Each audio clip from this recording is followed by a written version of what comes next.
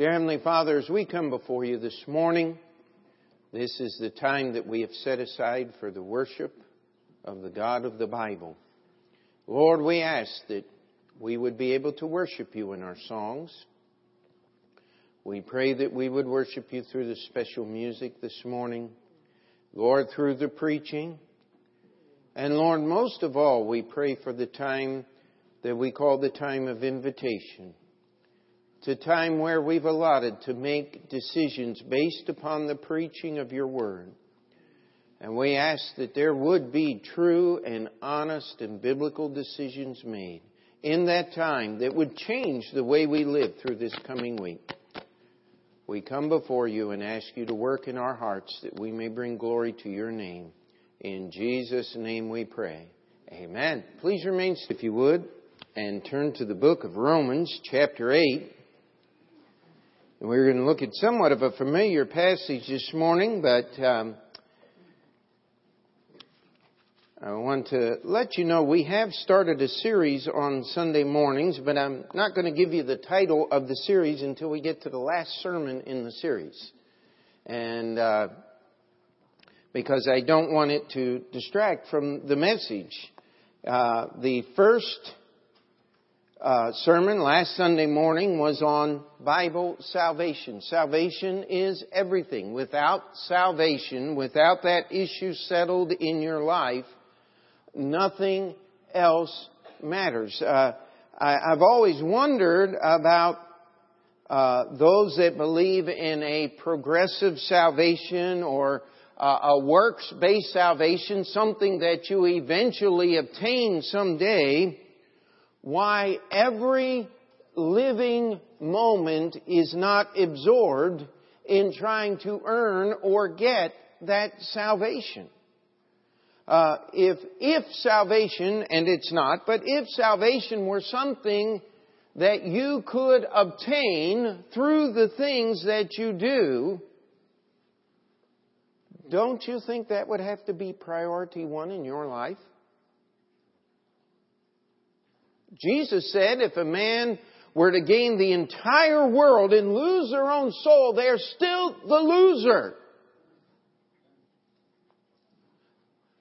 And yet, it's an amazing fact to me that most people who believe in a progressive salvation, by that I mean you get saved a little bit at a time over a period of years, and finally, hopefully someday you will have achieved, but I've never met one person who could tell me when they have achieved number one. I've never met a person who could tell me how much good was good enough. And that's simply because God never intended salvation to be that way. He did it all. That's why it says behind me, it is finished. Because that's what Jesus did. In the armor of God, it talks about the helmet of salvation. That is the knowledge of salvation. You will know if you've ever doubted your salvation or had a period where you were questioning what was going on in your life.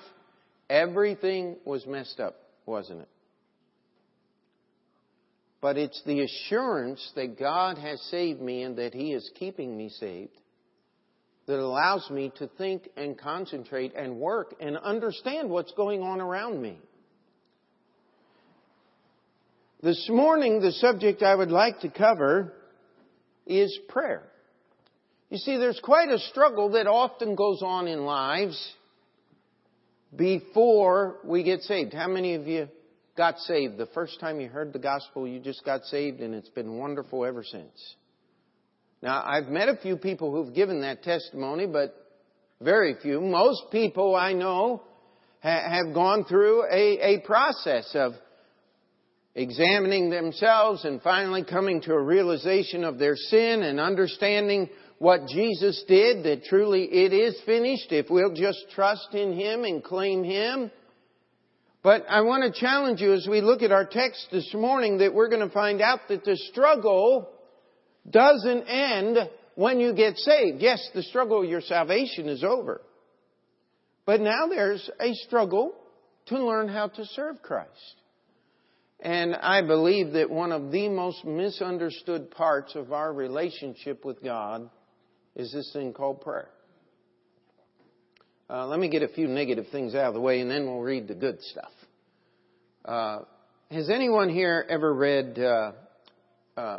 Frank Peretti's novels on the piercing the darkness? And anybody know that? He was very popular about 25 years ago.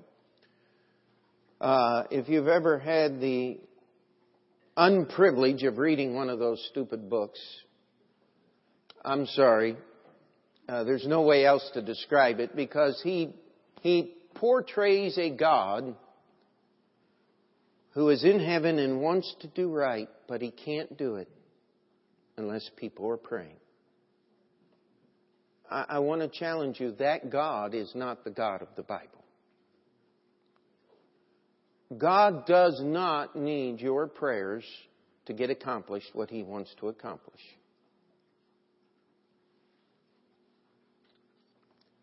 I've heard many things on prayer over the years, and I believe most of it is not quite where it ought to be. Your prayers do not empower God.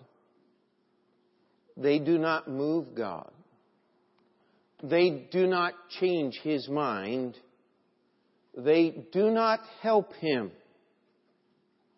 I hope that as we go through the text this morning, you're going to find out that God wants your prayers for a different reason altogether. God has designed prayer. And may I just say at the very beginning that the highest thing that a Christian can obtain, the highest duty that a Christian can perform in their relationship with God is true, biblical, God-honoring prayer. It's something that needs to happen. And I want to challenge us. I challenge myself. Somebody says, Pastor, when you preach, I feel like I need to hit the altar and get things right with God. Well, that's what I do during the week while I'm preparing the messages. Amen? Because I'm a human being just like you are. And we struggle with this thing called prayer. I met some of the most, quote-unquote, prayingest people in my life. And I remember, and when you think of someone that's godly, I just think of these people that prayed and prayed and prayed. But when you take the camera, focus out on the big picture, it seems like just something was missing. Nothing was getting done. But there sure was a whole lot of what is called praying going on. You see, we're going to have to really fasten our seatbelts this morning, get strapped in, or this sermon is going to sound very confusing to you.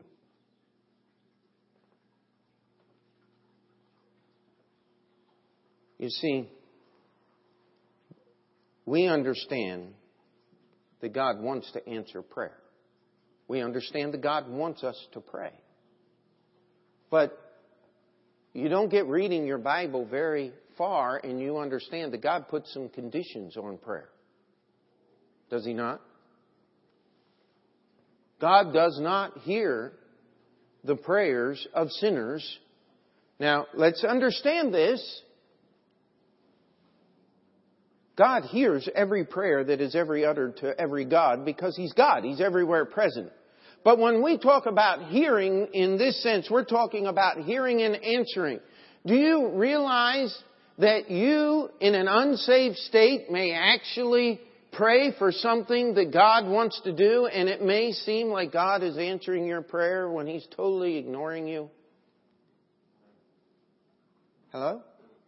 Nod your head up and down if I said that right enough for you to understand. If I didn't, go like this and we'll go over again. Amen? Someone said, we were talking about some well-known TV preacher and said, well, they're not wrong about everything. And my rejoinder was, the devil's not wrong about everything. What does that prove? What we want, what I hope you want, is a real worship relationship with the living God. Could we say amen to that? And you can't get there without prayer.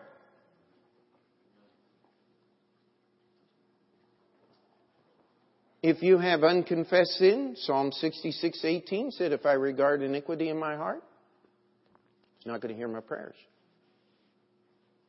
If you're married, read 1 Peter chapter 3, verse 7. It says, if you don't dwell with your wife according to knowledge, if there is strife in your home, it says that your prayers be not hindered. If you don't have things right in your home, husband, if things aren't right in your home, wife, your prayers are going to be hindered. That's scary stuff now, isn't it? Read James chapter 4. Now let's be honest this morning. How many of you have ever prayed a selfish prayer? Well, God's under an obligation not to answer that prayer. Not to listen to it. Amen? But read the story of Hezekiah. Sometimes God does answer selfish prayers, but it's always to our hurt. In fact, Hezekiah is next Sunday morning Sunday school lesson. So if you come early, you'll find out what I'm talking about if you don't know. Amen? That's at 10:30.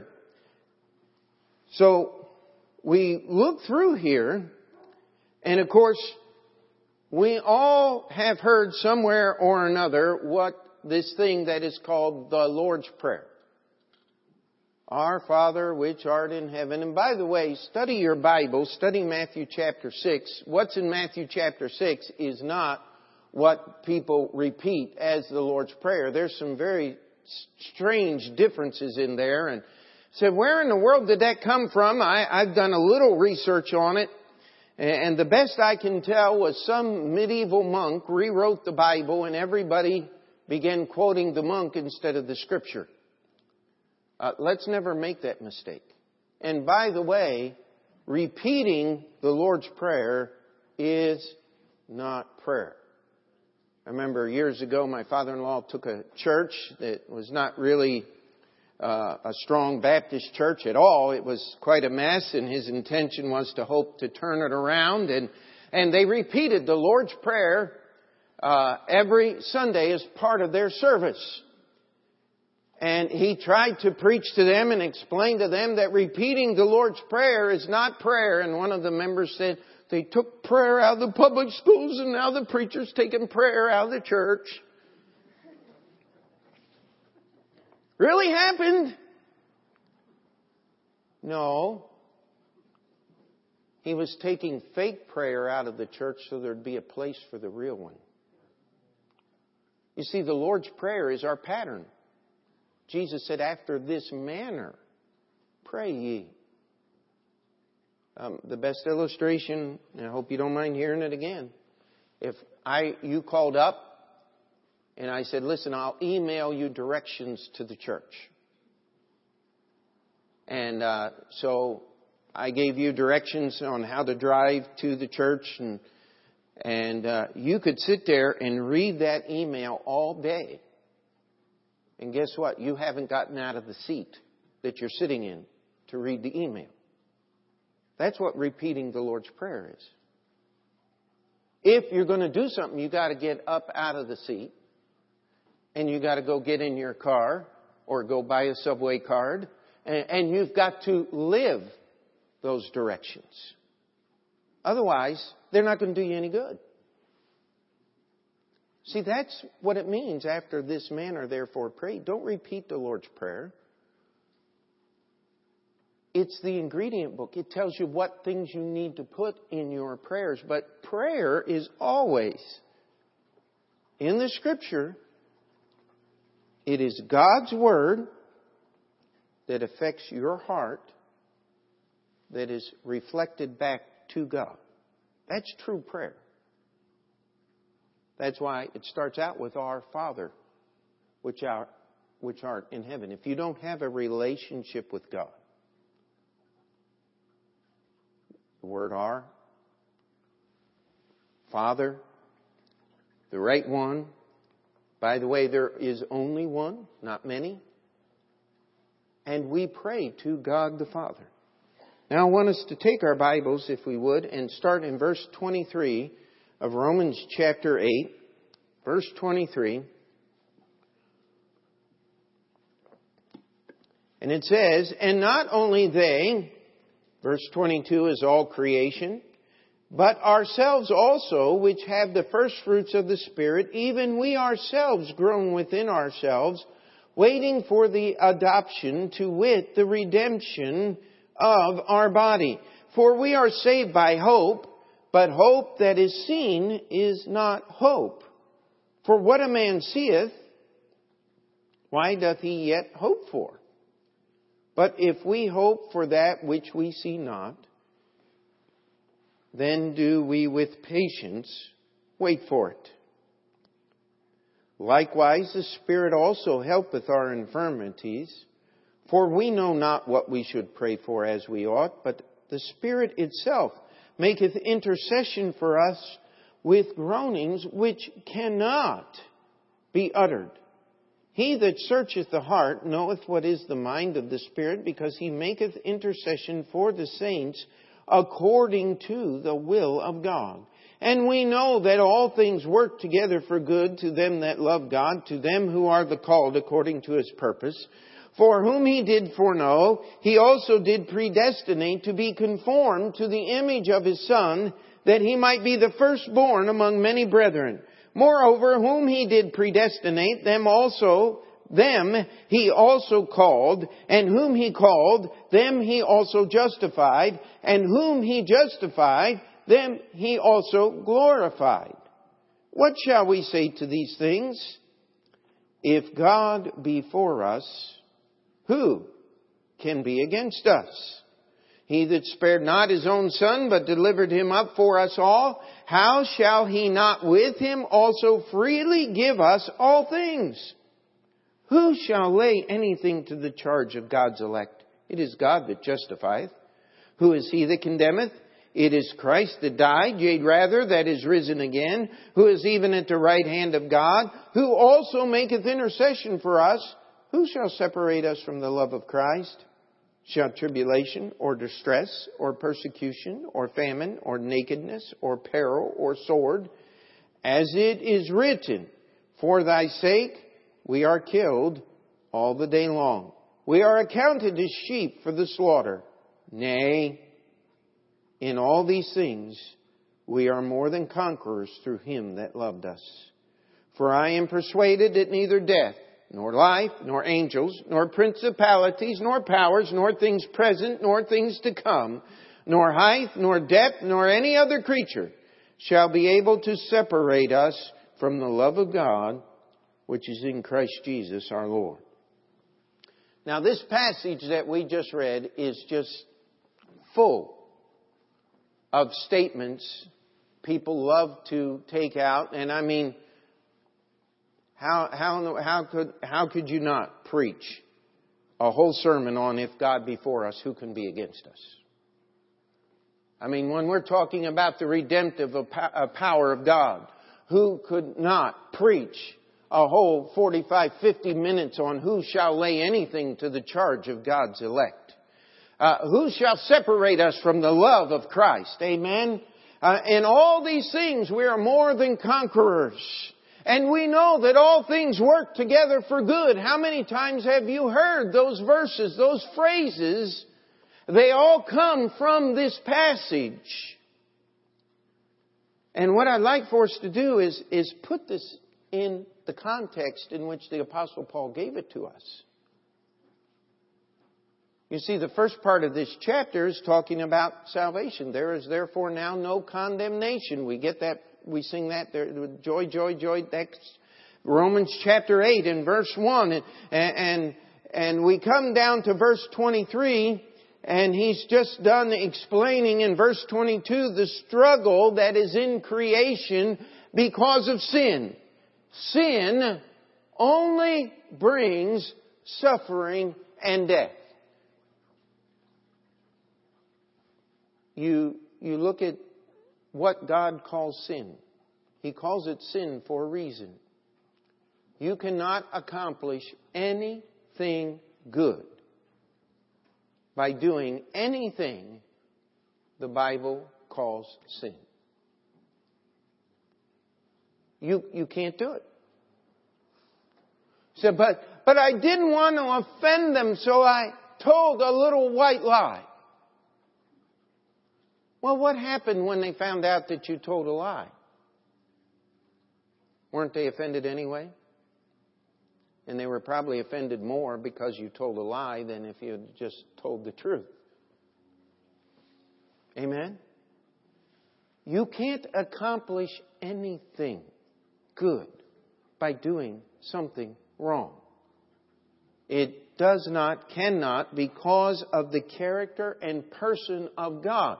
That's the problem with what we call situation ethics, where the situation, or today I guess what we rightfully have moved to is societal ethics, where we take a poll and the majority of people decide what is right and what is wrong. I want to challenge you that God has already decided what the difference is. He's already made some lists in this book. And you don't have to worry about it or try to figure it out on your own. What you simply need to do is get involved in the struggle. Because you have this thing called the flesh that lives inside of you, the sin nature.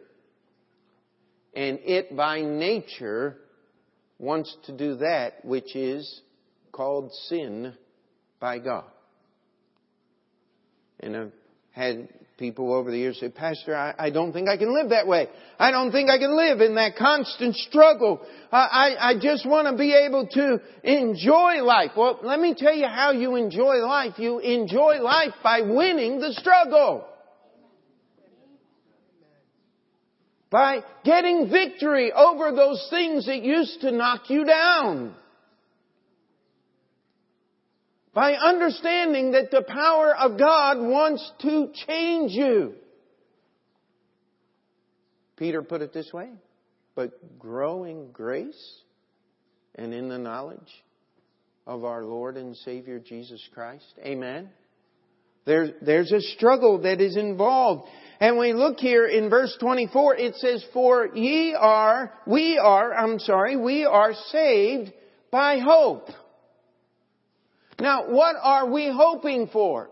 We are hoping for the end of verse 23, the redemption of the body. As you get older, if you're not there yet, you're going to find out as you age, things don't work the way they used to. It's just not as easy to convince that body to get out of bed in the morning at 50 as it was at 15. Things change. There is a struggle. But if you want to win that struggle, build some godly habits. And as you get older, there is this thing called autopilot where you just start doing those things. Amen? And God wants us to do that, but this isn't heaven. It's funny, you meet people passing out tracts. Oh, I don't need that. I believe heaven's right here on earth. And I'm sitting there going, dumb. How in the world? One of the first people I met, I was in Astoria, Long Island City area. I was standing in line at Staples trying to get some tracts printed. Back in those days, we just did black and white copies and folded them at home because that's all we could afford. Praise God, we don't do that now. But I got in line behind a guy and he looked at my master copy there and he says, religious guy, huh? He says, we're building Utopia on Roosevelt Island. Now that was 22 years ago. I don't think it's working, friend. I mean, they've cleaned up the trash since Giuliani and cleaned up the crime over the last several, but I don't know any sensible person that would claim Roosevelt Island is utopia. Does anybody like to argue that point?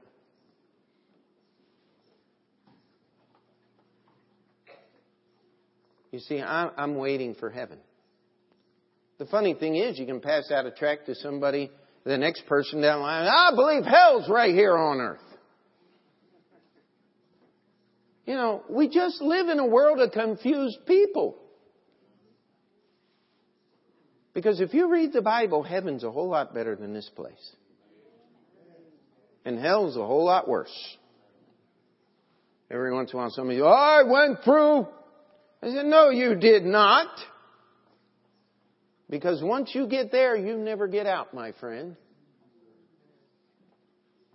You may think that you went through a difficult time, but you didn't go through hell. That's not possible. You see, we have a hope that is set before us. That one day we will stand on heaven's glad shore with our Savior, Jesus Christ, the resurrected Lord. And the only reason we have a right to stand there is because it is finished. But you see, God has left that for us for a hope. Because I challenge you, if you could see past this veil of tears in which we live, if you could gain a glimpse of heaven's shore and the true glory of our Lord and Savior Jesus Christ, that you wouldn't be able to do anything except wish you were there. Now, God doesn't want you to not do anything but wish you were there. He wants you to serve Him while you're here. So He's given us this thing called hope. And this is what we struggle against. As we struggle against the flesh and the world in which we live here.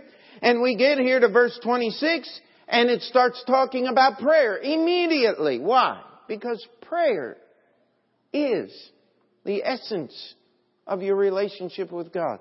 If we want to boil down prayer to its most simple point, prayer is talking to God. That's all it is. Have you ever had a relationship with a person and the only thing that they would do was give you instruction and direction? They would never have any meaningful conversation. They wouldn't listen to you say anything. I mean, there's some bosses that are like this.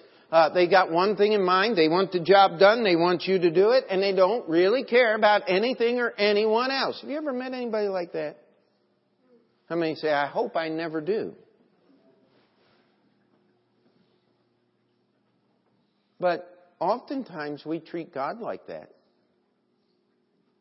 That if He were the mean, tyrannical boss that just, all the Bible says is don't do this and don't do that, do this, do that. Oh, no, that's not the God of the Bible, my friend. The God of the Bible wants two-way conversation. He speaks to you through the written word that's right here. You say, but preacher, I hear other things. Tune them out, please. Do yourself a favor. I don't want to make light. Every time you talk about that, people laugh and smirk. Let me tell you something. There are many, many voices in this world. And if you're not careful, you can get tuned into the wrong channels and listen and hear things and be influenced by things that God never intended you to hear or be influenced by. If you ever meet someone and says, well, I hear voices, you try to pray with them and get them to someone that'll take this book called the Bible and show them how to drown them out with the voice of God. That's the answer, my friend. You see, prayer is two-way conversation because God wants to have a love relationship with you because God is love. And if we skip ahead in this sermon, in case we don't get time to finish it all this morning, who shall separate us from the love of God. That's what it's all about. That's the overriding theme of this passage. But we get into this verse right here. We're saved by hope because that hope is set before us. If we could see it, if we could understand what God has set before us, then we'd have nothing left to hope for or to live for. But while we're here, we are groaning and waiting for that redemption of our body, that consummation of our faith. But until we get there, likewise, the Spirit also helpeth our infirmities. Now, how many of you have an infirmity? Would you just raise your hand? I mean, most of us do. If you're alive, and you may have infirmities you don't know about. An infirmity is a weakness, a sickness, something missing, something that doesn't work. That's an infirmity. It slows down your process. Here's your greatest infirmity, my friend, if you're saved. If you're not saved, your greatest infirmity is sin. Only the blood of Jesus can cleanse it. Once you're saved, your greatest infirmity is, read it here, likewise the Spirit also helpeth our infirmities, for we know not what we should pray for as we ought. That is your greatest infirmity. That is your greatest weakness. That is your greatest problem that you face. We don't know how to pray as we should. Now, I'm not trying to be rude this morning, and I'm not trying to pick on people here, but sometimes we say, well, can you give me some details so I can pray intelligently? Could I challenge you? Don't do that.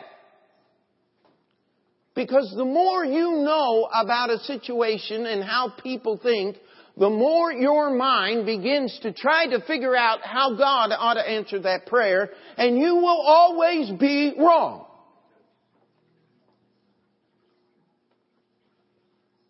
We don't know how to pray as we ought. Now we need to be careful we don't take the cop out. The Lord's will be done. Well, that's what God wants to happen anyway.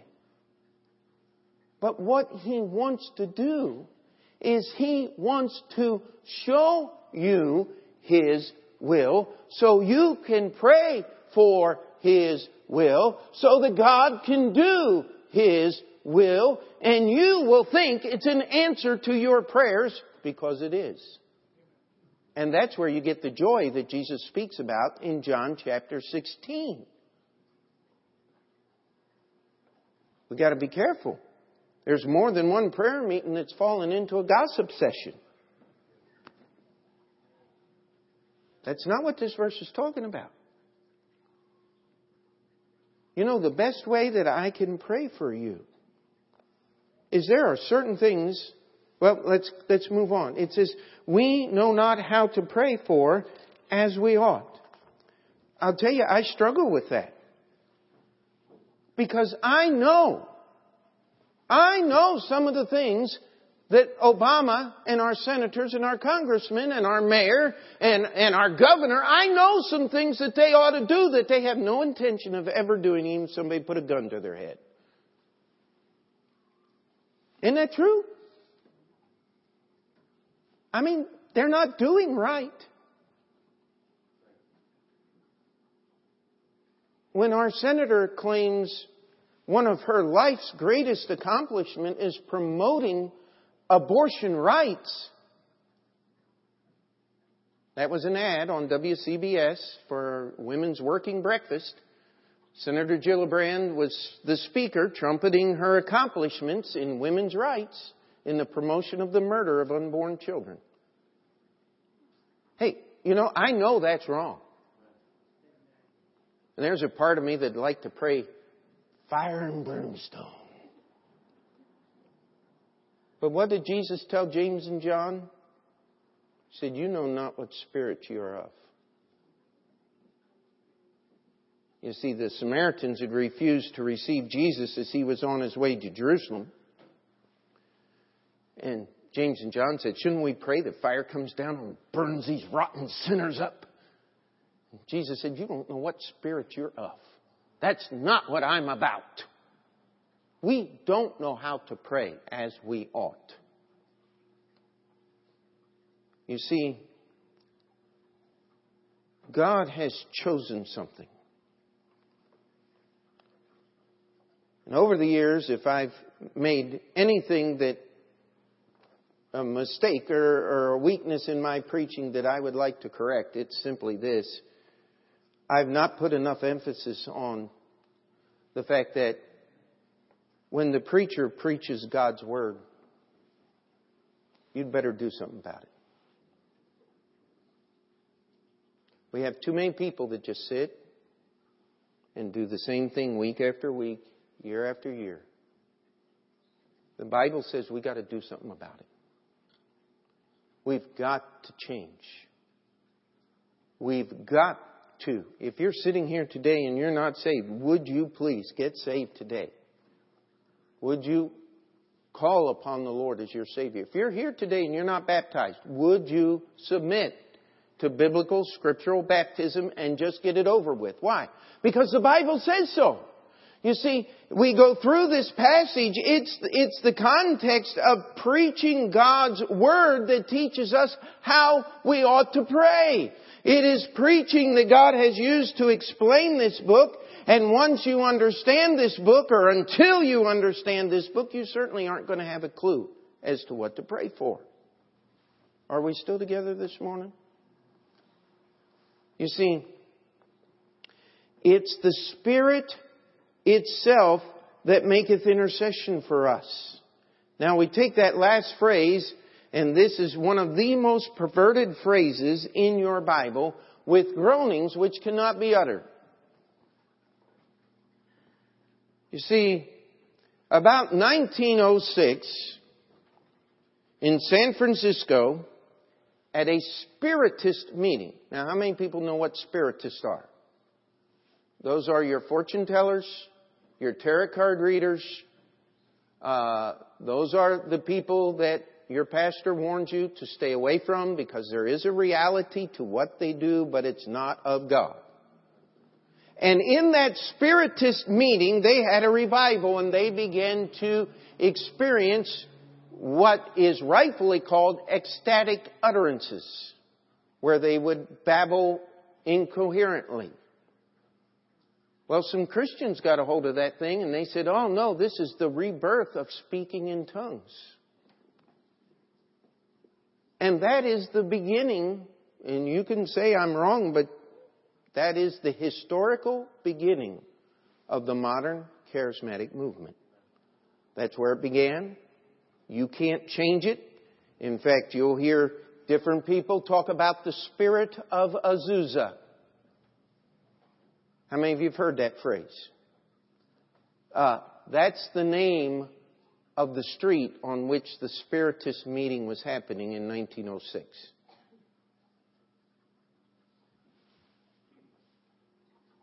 I have books from the founding of the charismatic movement, and they say some pretty incredible things.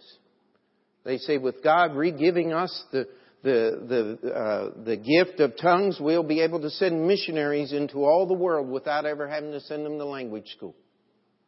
Now, I want to challenge you, if God truly had re-given the gift of speaking in tongues, that statement would be perfectly biblical.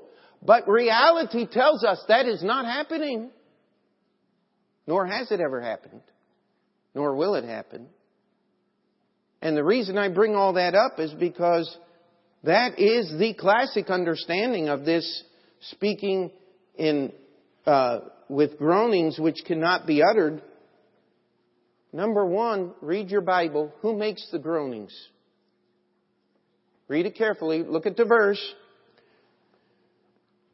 But the Spirit itself maketh intercession for us with groanings which cannot be uttered. Okay? So, you're not making the utterances, the Holy Spirit is.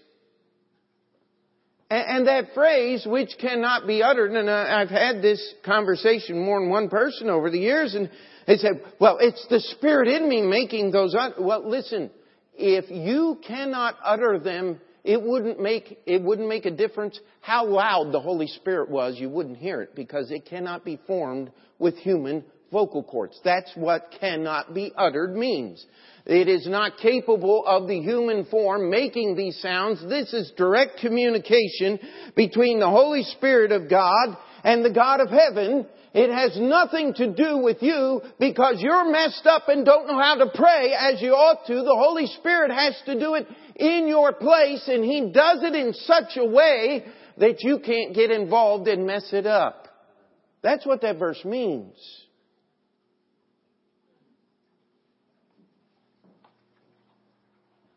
And prayer is talking to God.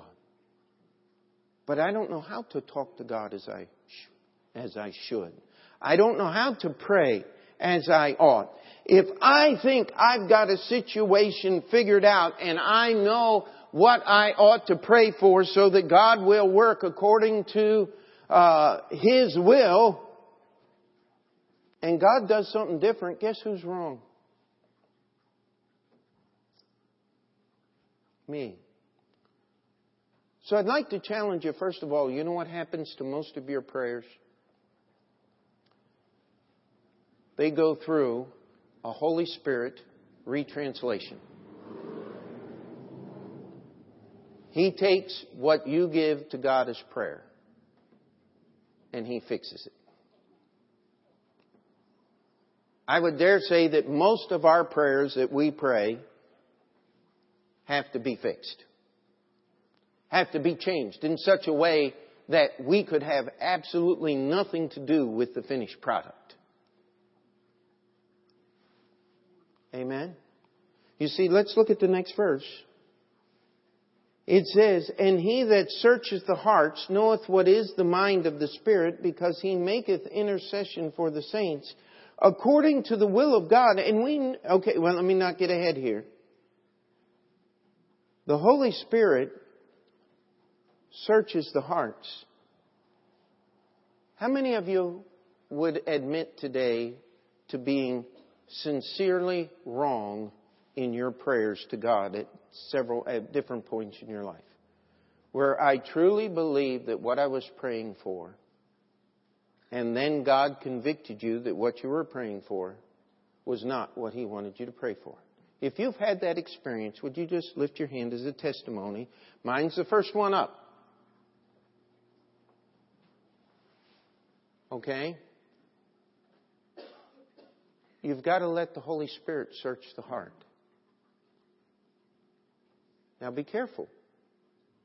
There's an awful lot that goes on for heart searching today that has nothing to do with the Holy Spirit of God. It's not this introspective thing where I look inside of me and try to figure out what's really going on. Get in touch with the cosmic oneness. Be in harmony with nature. Those are the catchphrases. But let me tell you, Christians borrow an awful lot from the mystics.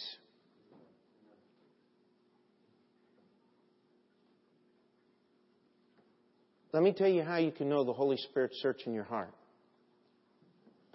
He convicts you of sin. That's number one. And by the way, if we say we have not sinned, we make Him a liar, and the truth dwelleth not in us. God can't hear your prayer with sin in your life. So He's got to start there. God wants us because, see, the Holy Spirit can search us and He can know what we're thinking even when we have put on our spiritual blinders and refuse to accept the truth about our own self. The Holy Spirit still knows what's true. And He also has the advantage of being God. And so He knows what God wants to do. And this translation process is the Holy Spirit taking our wrong ideas and wrong understandings and misconceptions and sinful selfish desires and transforming them to something that God can answer. You know, if God answered some of your prayers according to His will, it would make you angry at God.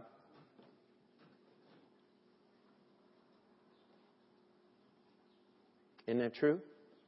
I told you you're going to have to strap in tight. We're not done yet. It's got a good ending.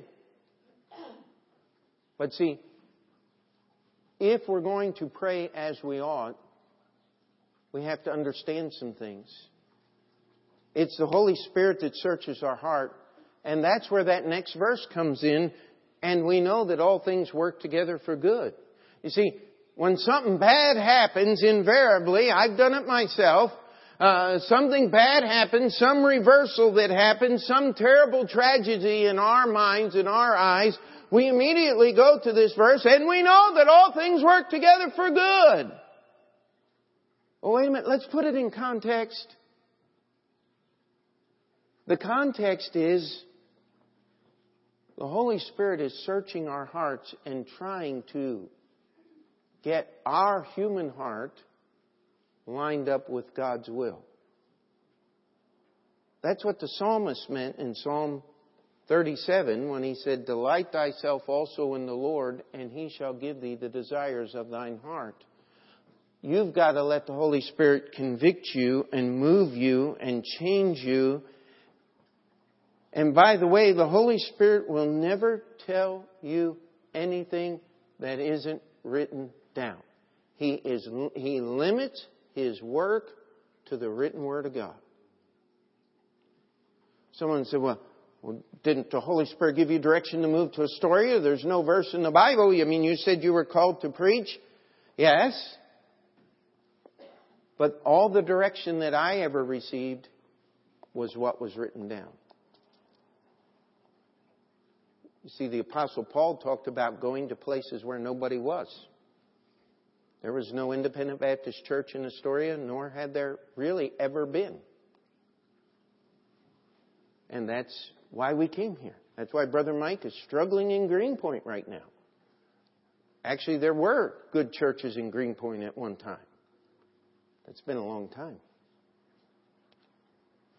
And so, we know that all things work together for good to them that love God, to them who are the called according to His purpose. How do we know that we love God? By keeping His commandments. Isn't that true? Jesus said, if you love me, keep my commandments. You read 1 John, how do I love others? It says, hereby do we know that we love the children of God when we keep His. You see, I can't love Jesus without loving you. And the reason I don't love people is because there's something wrong between me and Jesus. And the way to solve that problem is prayer. Amen? And so we look here, and it says that He has called us according to His purpose, and His purpose in verse 29, for whom He did foreknow, He also did predestinate to be conformed to the image of His Son. Here is God's plan. God wants to conform you and I to the image of Jesus Christ. Could I challenge you that did happen in Acts chapter 11 when it says, and they were first called Christians at Antioch? That those people had been so conformed to the image of Christ that the society in which they lived, in trying to define them and understand who these people were, said, you're just like, you follow the teachings of that guy, Jesus Christ. Years ago, I had a guy come up to me and he says, you don't believe in the goodness of man. And I said, I absolutely don't.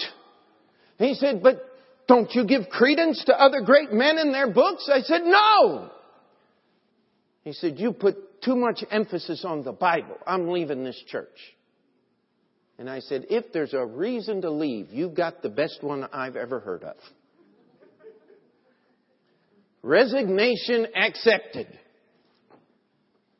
That's all we are about here. And if you don't want to be about that, you're not going to be comfortable here. God wants to conform us to the image of His Son. Now, here is the thing that I want you to think about for this sermon. If you don't get anything else, I want you to think about this. Prayer is what we're talking about. Being conformed to the image of His Son. The Garden of Gethsemane. That's what I want you to think about. Why did Jesus Christ, who is God, spend 3 hours in the Garden of Gethsemane praying just before He was betrayed and started the sufferings that led to the cross?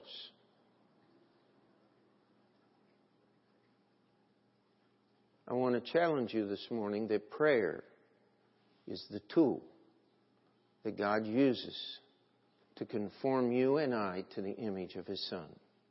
And Jesus gave us a living example of that confirmation.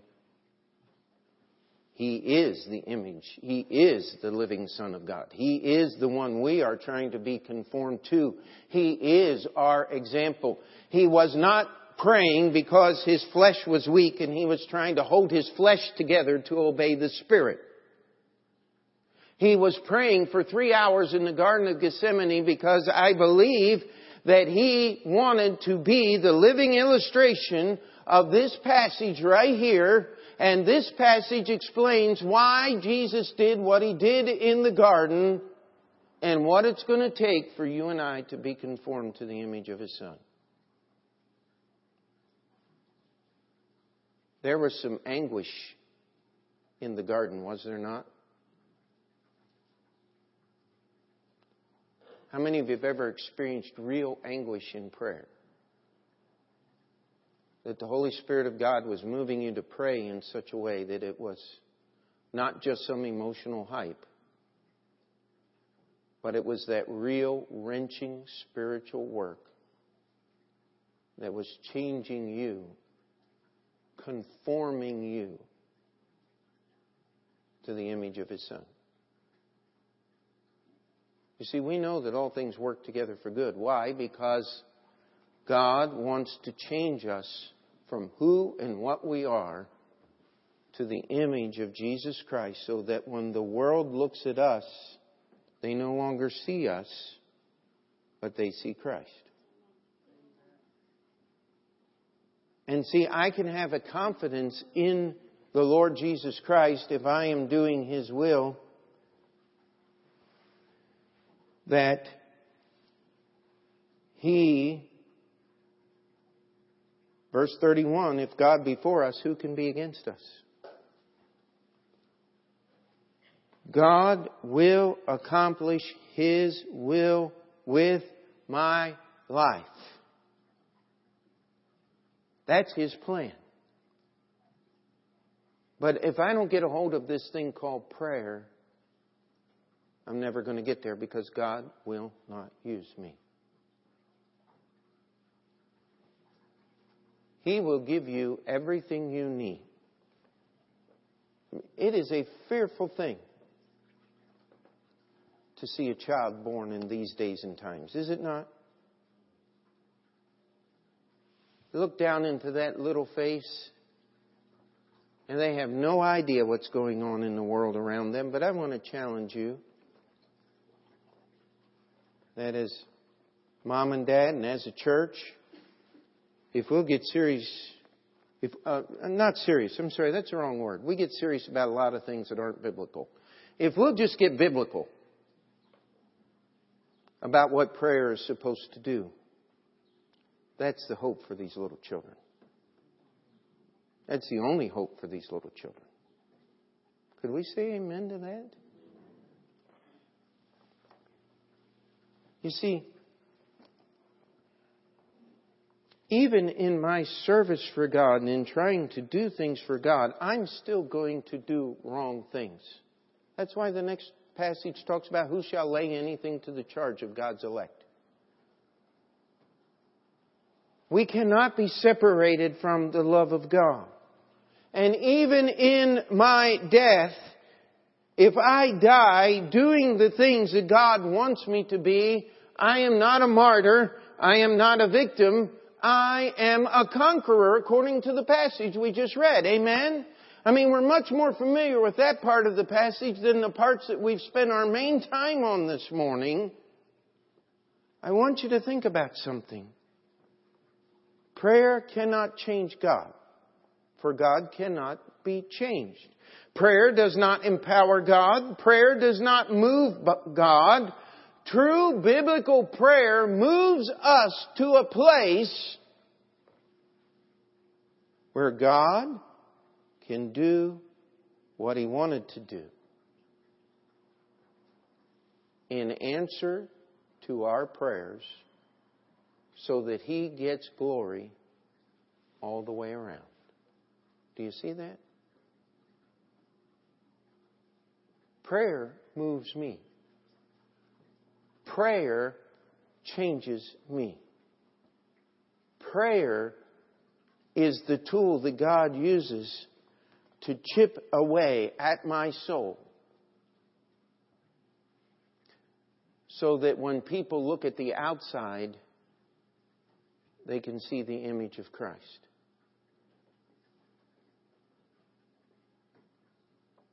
Now, this sermon this morning is for people who are saved. You cannot find anything that I'm talking about today until you get the issue of salvation settled first. Then once you have salvation settled, could I challenge you to enjoin the struggle against yourself, against the world, against all the vain philosophies, against all the wrong ideas, against all the voices that are in this world. To embrace the words of this book and allow the Holy Spirit to search that heart. To surrender my prayer life and my understanding to the Holy Spirit of God. See, this thing of prayer is directed to God the Father alone, no one else. Don't pray to Jesus and don't pray to the Holy Spirit. You pray to God the Father. You are to pray in Jesus' name. Now, what that simply means is you are to pray for what Jesus would be praying for if He were standing in your shoes. Say, I don't think I know that. Oh, let's go back to verse 26. Likewise, the Spirit also itself. You see, it's the Holy Spirit that will teach us these things and will conform our thought process in our heart. But we've got to go through the struggle to let that search happen. So that when we really pray, we really pray. There's a lot of things that hinder prayer. But there's only one thing that makes prayer.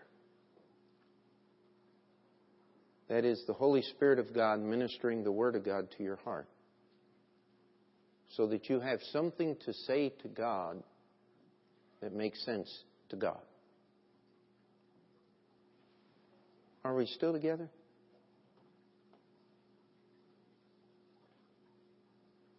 Let's pray. Heavenly Father, we come before You. Lord, I pray this morning that this sermon would not be confusing. Lord, there is so much confusion in the world in which we live. And we're trying to attack that confusion right here by using Your Word. I pray that the Holy Spirit would give us freedom to see past the mist and all of the babble of the world. Not to search for some strange experience, but to search for conformity to the image of your Son, conformity to the words of God. Lord, that in our prayers we would not try to instruct you or give you direction. But Lord, that when we pray, that we would have enough direction to know what your Word says and to pray according to the will of God through the Holy Spirit of God. And Lord, we're so glad that when we fail at this, which we often do, the Holy Spirit is there to fix it and to change it so that it can be acceptable to you. Lord, I pray that each person who is here today that is saved would not just let the sermon pass, but they would think about it. And they would reread the passages, and they would let God's Word and the Holy Spirit of God do His work. Lord, that you'd be able to chip away at those things in our soul that are not conformed to the image of your Son. And Lord, as Jesus prayed in the garden, so we would learn to pray. That we would be able to pray in such a way as to know the will of God. That we might bring glory to your name.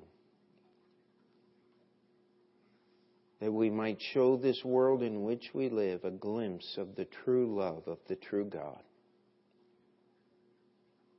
In Jesus' name we pray. Amen. Let's stand together. The hymn of